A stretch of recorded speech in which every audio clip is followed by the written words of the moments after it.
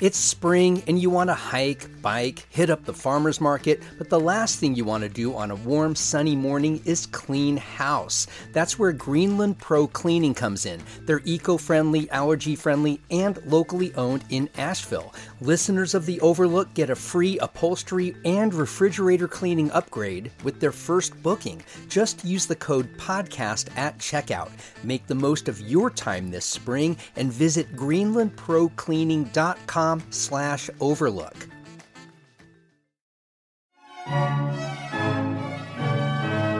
Imagine you're a classical music composer about to premiere your final symphony. Behind the scenes, your family and a stranger are about to throw everything into disarray.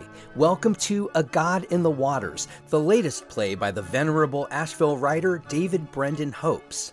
Look for a lot of laughs, but also a deeper reflection on the making of art and its impact on the people closest to the genius at work. The Sublime Theater presents A God in the Waters May 9th through 18th at the BB Theater in downtown Asheville. For tickets and details, go to thesublimetheater.org. I am a maker, a builder, a baker, although sometimes my messes are all that you'll find. I'll tell a story, both true and allegory. Oh, the process is precious, so it takes up all my time. There are far more young people in need of foster homes than there are homes to take them in. This is true all over the country, but it's particularly acute in Buncombe County. More than 100 local youth are now in homes outside the county because there's such a shortage of spaces here. The challenge is even greater when 2 or more kids from the same family need homes. These siblings are often separated for months at a time or even longer. It's been a challenge for a number of years, but yes, COVID has certainly had an impact because it became more challenging to deal with foster kids, just as it did for families to deal with their own children in terms of the kids being home more with not being in school. And so there was a pretty stark drop in the number of families across the country and in North Carolina. This is The Overlook with Matt Peiken, a podcast about the news, arts, issues, and trends of Asheville, North Carolina. This is the first of 2 episodes looking at a crisis of need around services for young people. Today, it's a look at foster care. Our next episode dives deep into the need for child care. My guests today are Amy Huntsman of Buncombe County Health and Human Services and Whitney Burton of the nonprofit Lutheran Services Carolina. Much of their work focuses on foster care recruitment and training. We'll learn how the pandemic made worse the imbalance of supply and demand for foster care, particularly for older children and sibling groups. They'll also relate their own experiences, rewarding and challenging, as foster hosts, and talk about how the community can support foster children and families. I began our conversation by asking about the range of situations that lead to young people entering the foster care system. Amy Huntsman is first to speak. It's a tricky situation because lots of folks have problems, but not everyone in their life knows their problems, right? Like they may have a substance use problem, but they're completely functioning to have a job, and no one in their personal life knows. But then one thing could happen where perhaps they get pulled over intoxicated with their kid in the back of the car, and it could crack their life wide open. So sometimes people are ready and able for that help, and sometimes they're not. I would say it's probably a 50-50 shot by the time they get to us if they're willing to start working on services or not. But honestly, when kids come into foster care, it's generally a giant eye-opening experience for a family where maybe they've been trying to push off responsibility for something or not really acknowledge a safety issue that's happening in their home. But once someone comes and says, well, your kids can't live here anymore, it's a real eye-opening experience where folks are like, hey, now it's time to get serious. How does it even come to your attention? How does a specific case come to your department's awareness? It comes from people in the community. It comes from school teachers who are concerned because a kid's falling asleep every day in class, or it comes from a doctor who sees some odd bruises on a child when he does a well check appointment. It could come from anywhere, honestly. And what's the age range of kids? Is it like any minor? Is it anybody from infancy to 18? It is from the day of birth until 21, actually. Oh, till 21. How many people come through your system in a given year?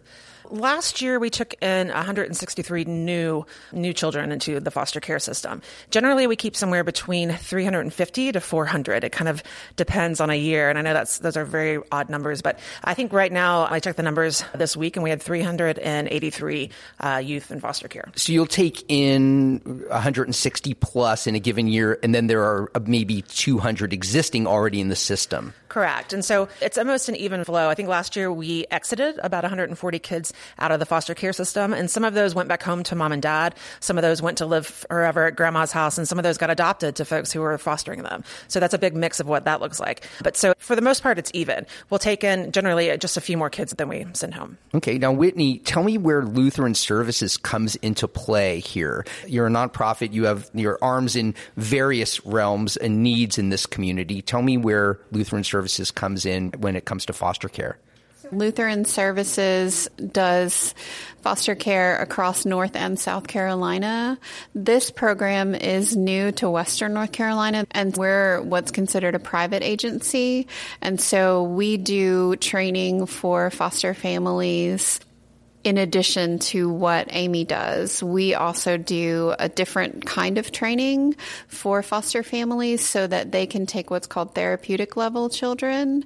And therapeutic level children are just kids whose needs are a little more complex, who have a little bit more on their plate in terms of what they need from a family. And that's where the county would come in more, or that's where your organization comes in? That's where we would come in as a private agency. When there's a little more intensive therapy, that's correct. So tell me on the day-to-day basis how you two work together. When kids come into the system, they're coming into the county, and then you reach out, Amy, to Lutheran Services, you reach out to Whitney. How does that work? Correct. We have some families that are licensed with us in Buncombe County, and those are what we call level 1 families. So they're folks like you and I that maybe don't have a special skill set to work with a child that has heavy behavioral needs or like a really significant medical need. We're just there because we care and we want to help our community. So we have a lot of folks like that. But sometimes, like Whitney's saying, there are kids that have been so traumatized or have so many issues that the normal person parenting a child just can't handle it in regards to the amount of appointments or the things that might be happening in their home. They don't feel that they're equipped. So Whitney's agency does a great job, and there are other agencies in our community as well that do that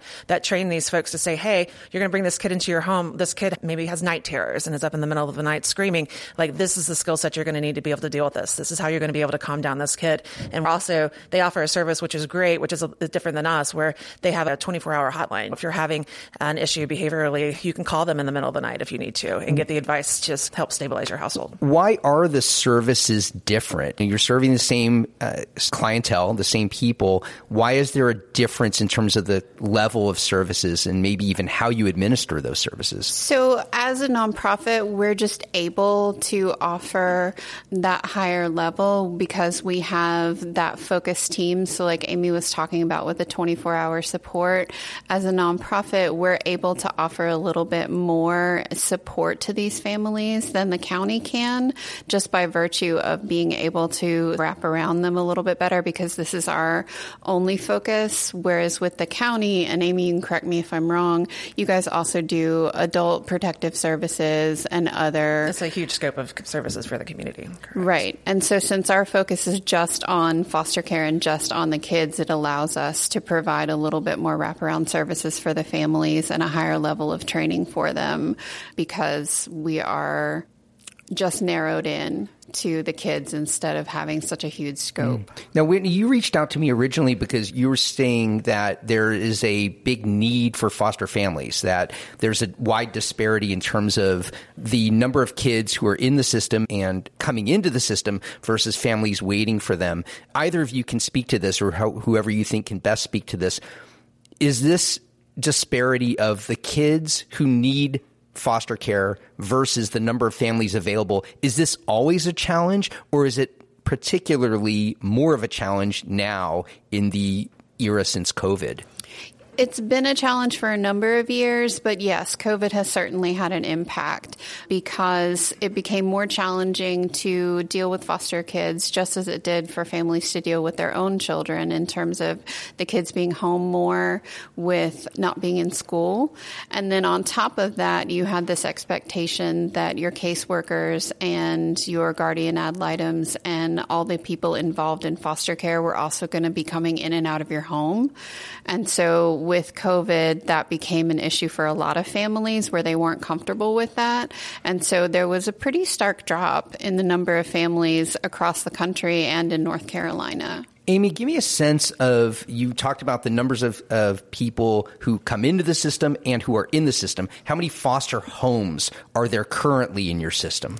In the system as a whole, I don't know. I can only speak to what we have licensed at the county. And I currently have 85 families that are licensed through the county. And again, those are level 1 families that are dealing with kids without high medical or high behavioral needs. So 85 out of kind of a need of more than 250 families. So right now, I have 110 children that are living outside of Buncombe County because there is not a foster home that's appropriate for them here in Buncombe County or a mental health bed that's appropriate for them here in Buncombe County. You're getting to a question I had. So when you have more children who need placement than you have places to place them, where do they go? What happens? It's an interesting effect because a lot of smaller counties around us don't have the same problem. They end up sending their children to Buncombe County because we have more resources here, more beds here. What ends up happening for us is our kids end up going to larger cities. So they end up going to Charlotte, Greensboro, Raleigh, places that are out further east that have a larger population and more placements available. So let me get this straight. So you'll have people in Transylvania County or Haywood County, others, when they are over capacity, they routinely, or as a matter of course, place kids in Buncombe County. You're already over capacity. You can't place all the kids you need to in your system. You're taking them in. How can that even be sustainable?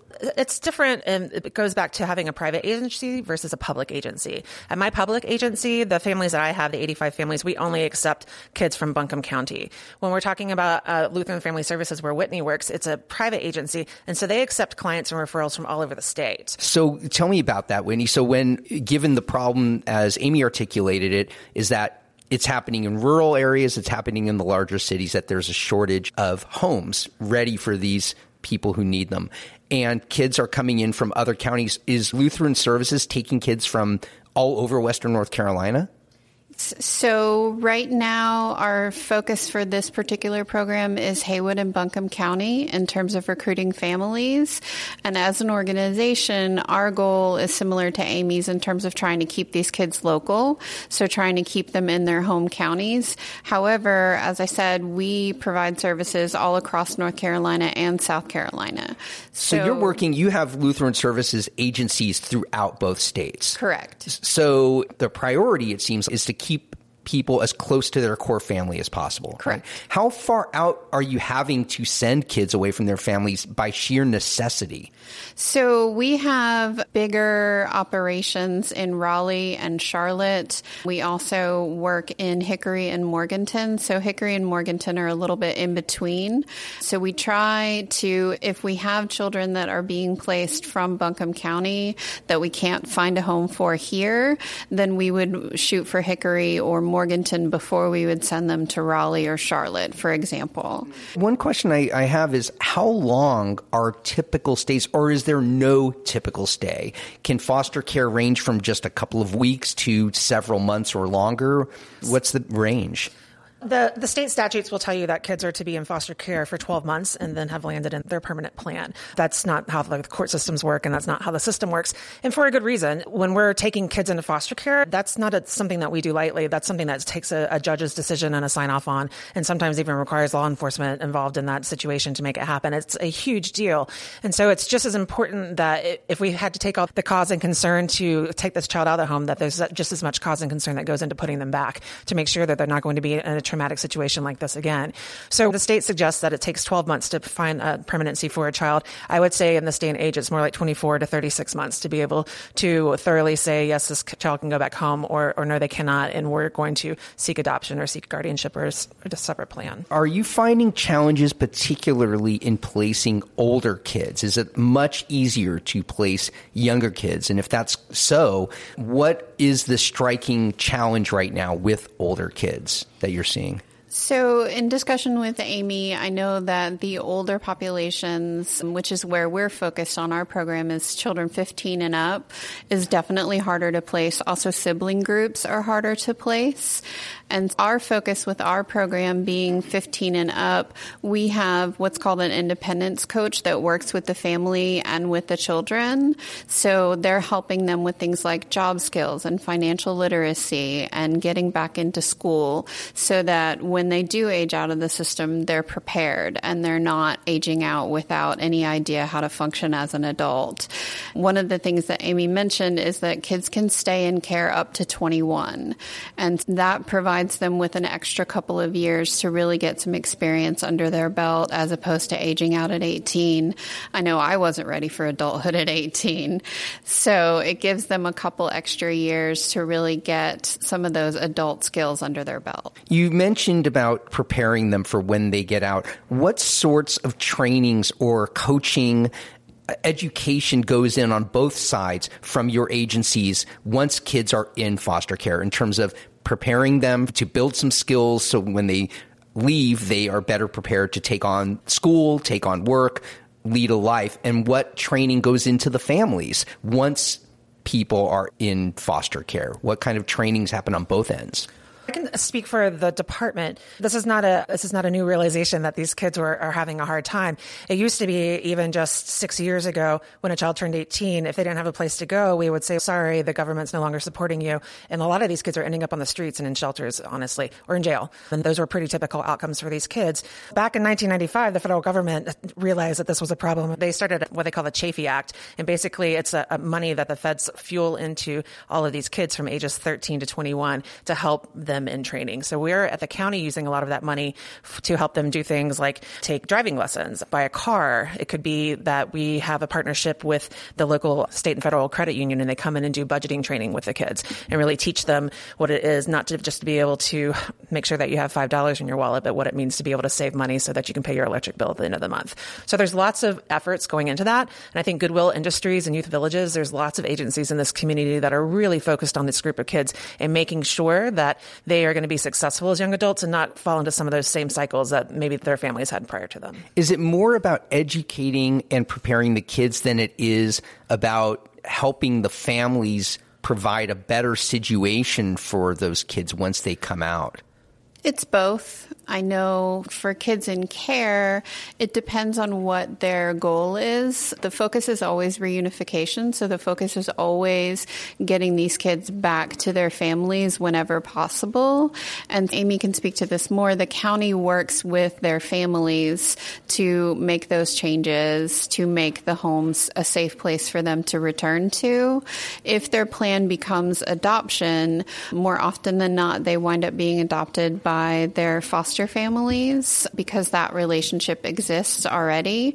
And so the foster families will have that training in place, will have those resources available to them in terms of, in our case, an independence coach or a caseworker with the county to help provide those details and that information and the resources to help the children find a job, to help them with financial literacy and things like that. Yeah, you're getting into a topic that is also at the core of what you're wanting to see is more families come into the system. You both have had experience hosting foster kids. I want you to talk about your experiences, why you both even got in. What was your motivation? What inspired you? Whitney, you tell me first, how long ago did you get in, and tell me about the level of intake you've had?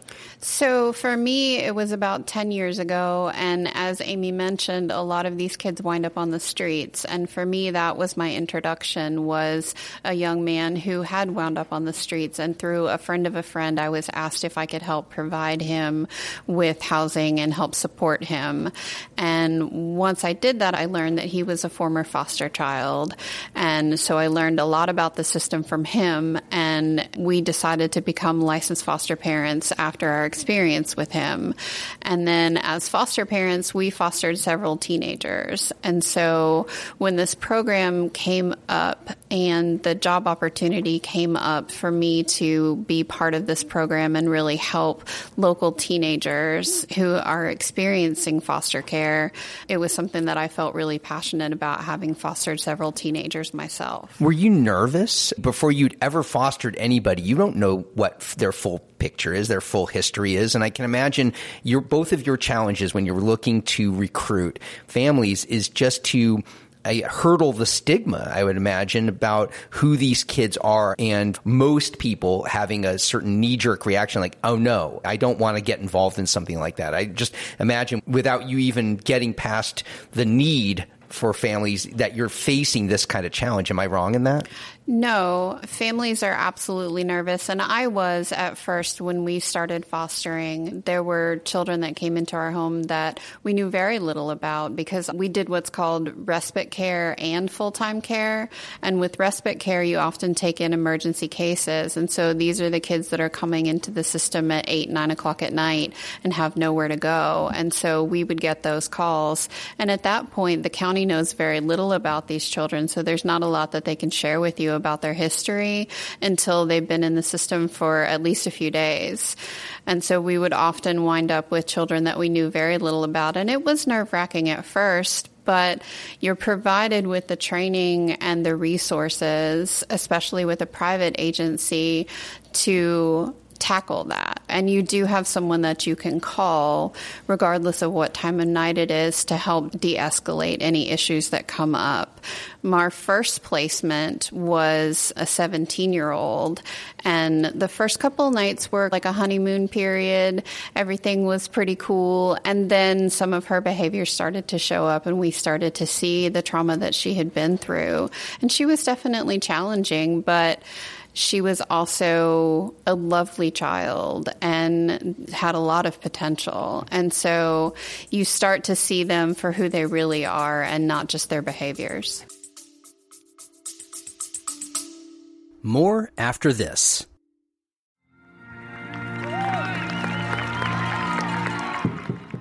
When you go to an Asheville City Soccer Club game, you're not just watching soccer, you're welcomed into what players and fans call the South Slope Blues.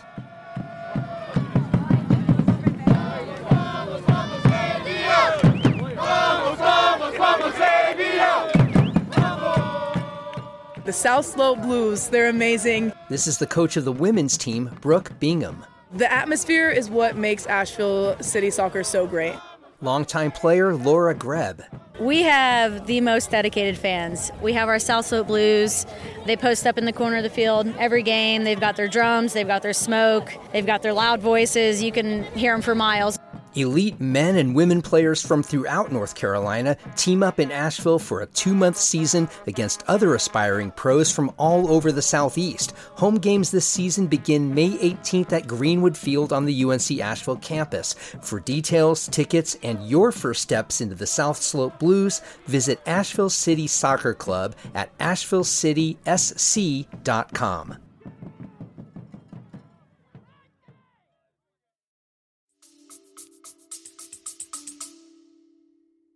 Amy, tell me more about your initiation into the foster world. What was your life situation like, and what inspired you to even become a foster parent?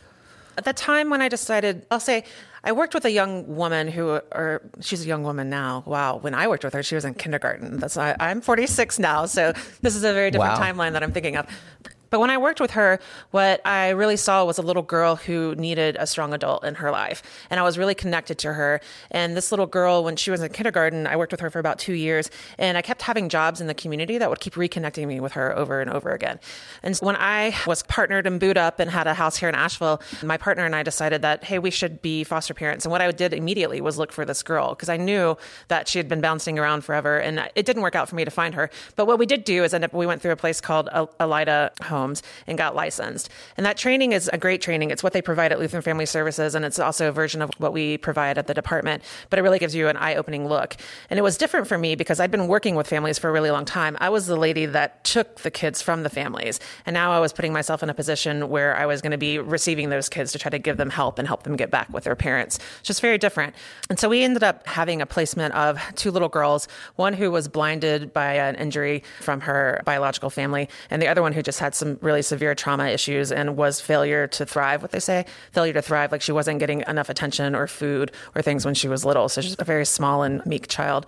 And we had those kids in our house for about 2 years or so, and they tried to reunify with the mom. So there was a lot of work there with the counties, lots of court dates, lots of stressful meetings to try to get these kids back with a relative. And at the end of the day, substance abuse was at the core of the issue and they were unable to do it. So we ended up adopting these little girls in our lives. And wow. Yeah. And it was a painful moment. And I wasn't really sure that I was cut out to do it. And because I had a lot of those fears that foster parents have, my little girl that was failure to thrive, she would have tantrums where she would bang her head against the floor. And watching a 4-year-old bang her head against the floor incessantly and you have no way of stopping it, that's a pretty heartbreaking thing.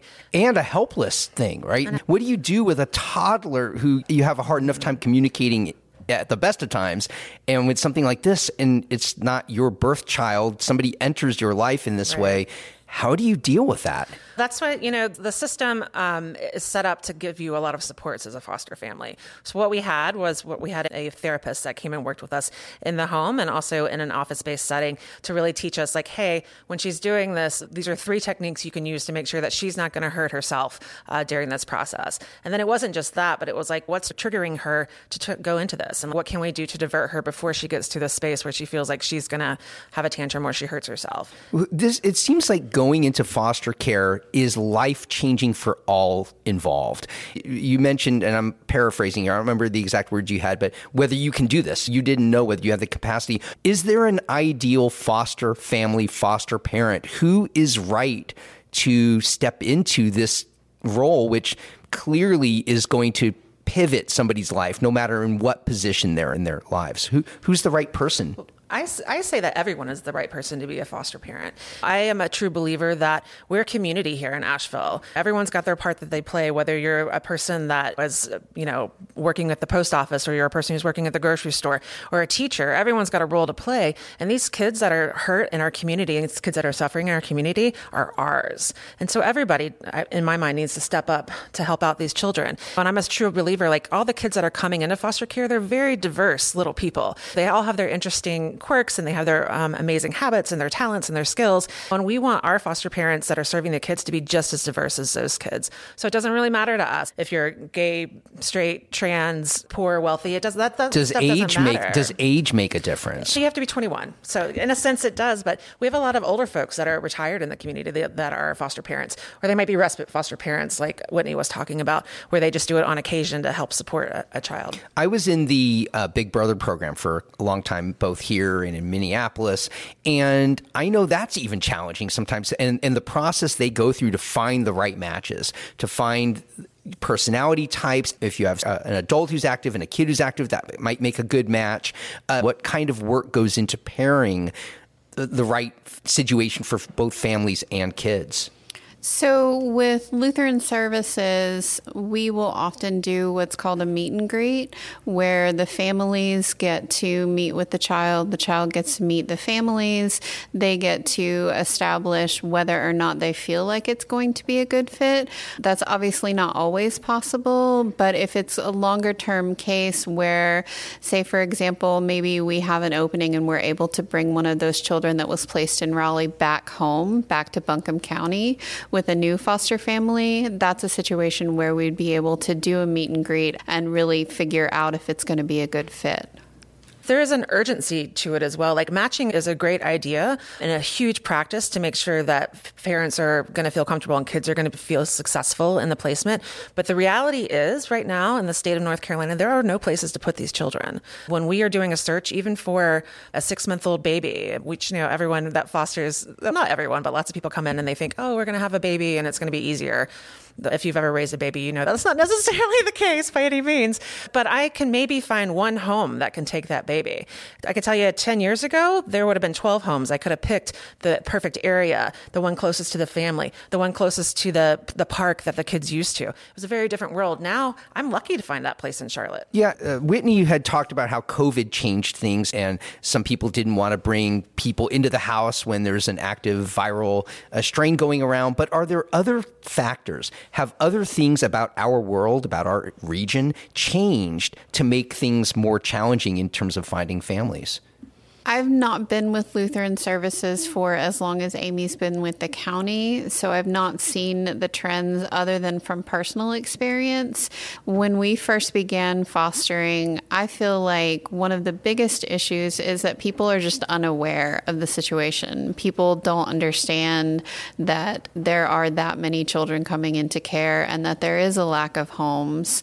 And so I feel like education is one of the most important things that we can do to let the community know that this is an issue, so that people who are willing to offer up a home or are willing to even consider doing it can contact us or the county or another agency to determine whether or not this is a fit for them. Yeah, but you're talking about how people aren't aware. To have that kind of a fall off in terms of what Amy was just saying before, you could just reach out and find a home for a 6-month-old child. Now, there are plenty of homes to choose from. Now she's lucky to find one. It seems like there would be more to it than there's just lack of awareness. Part of your role is recruiting. You said recruiting families.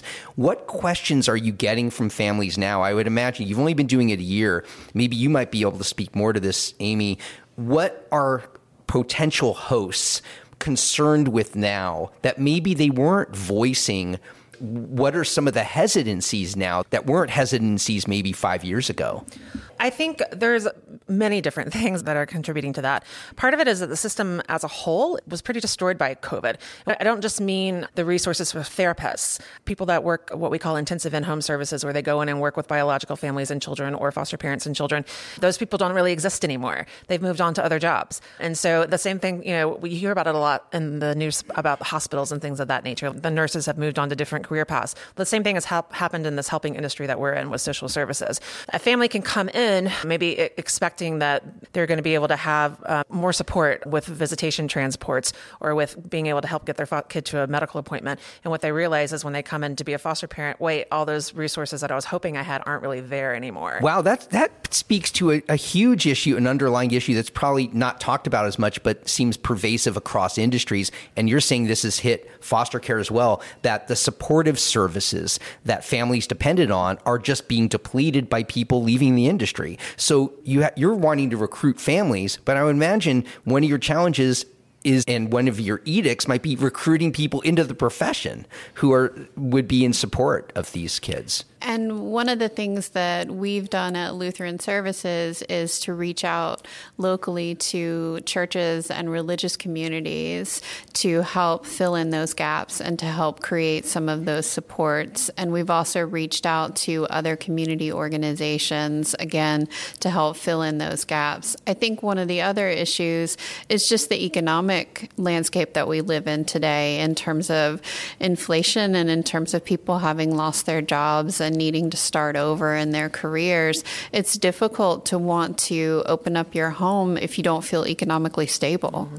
And that's a big thing here in this community. Rent's huge, and a lot of people can barely afford a 1-bedroom, 2-bedroom house or apartment. And the thing with having a foster child is they do need their own living space. They could possibly share a bedroom with your biological child. And I'm certainly willing to open up that conversation to anyone that wants to give that a shot. But a lot of people just don't even have the space in this town. People that have a big heart for it don't feel that they can financially take care of the situation. You mentioned about biological kids. Is there a preference either way, or is that a non-factor whether a family already has existing, whether it's biological kids or adoptive kids in their home?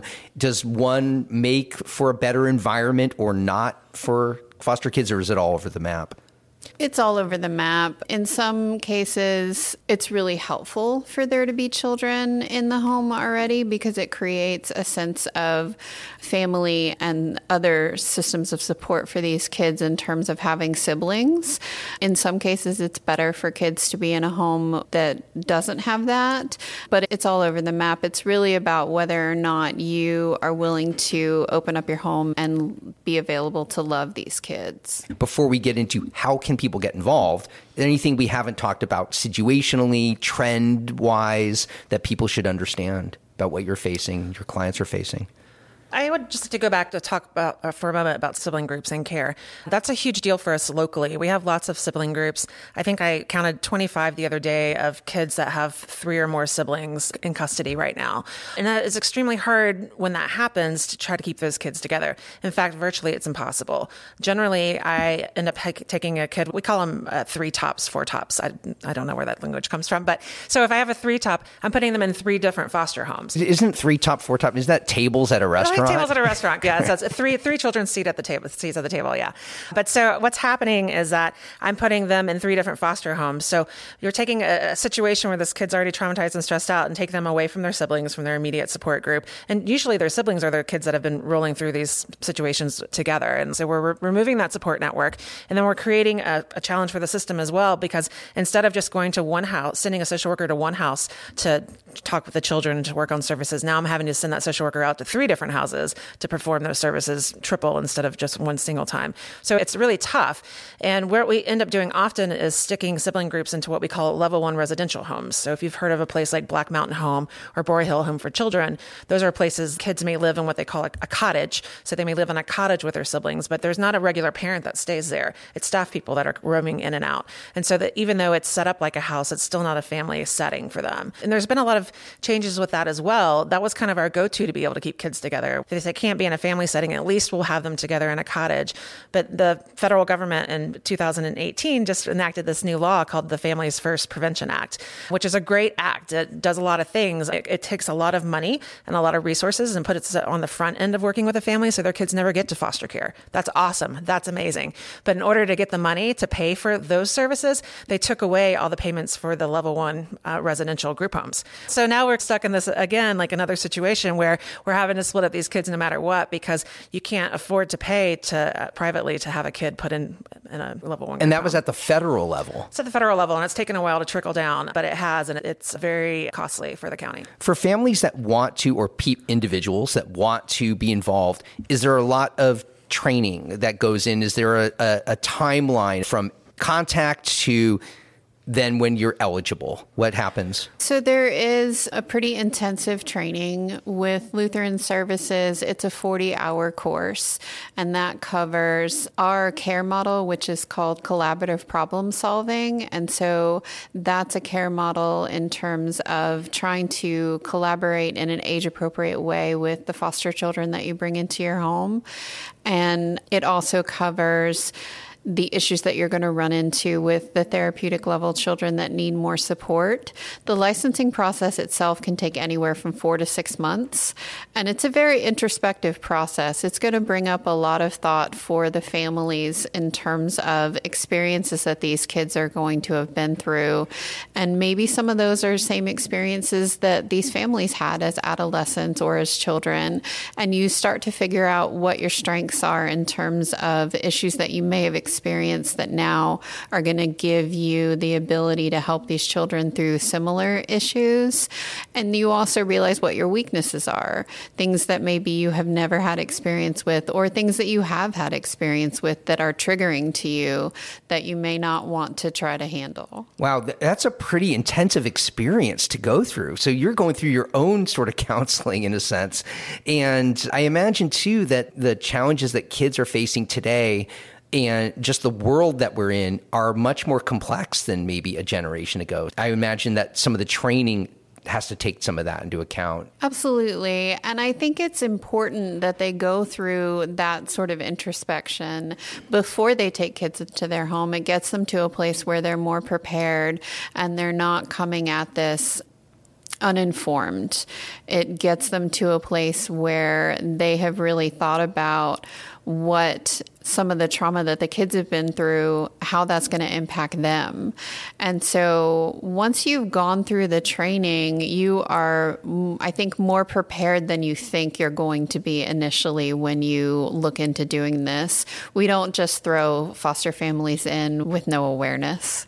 We've talked a lot about the challenges and the world they're in. What are the rewards? You both have talked about the people who've come into your lives through foster care when they were young, and you adopted in some instances. Talk about the relationships you both have built and where they sit today as they are adults. You mentioned, Amy, that you adopted somebody when she was in kindergarten. She's now an adult. Talk about that relationship.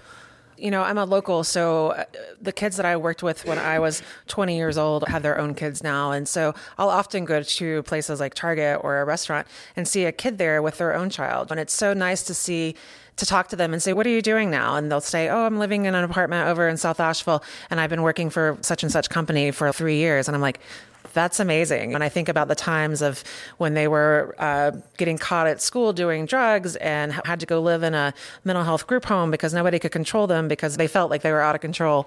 It's a rewarding experience to know that you've put in the time and the energy to help change someone's life for the better. Really, that's the greatest reward, I believe. Yeah. Whitney, I imagine you have similar experiences. Absolutely. The first child that we worked with is 27 now, and he has been traveling, working at different resorts.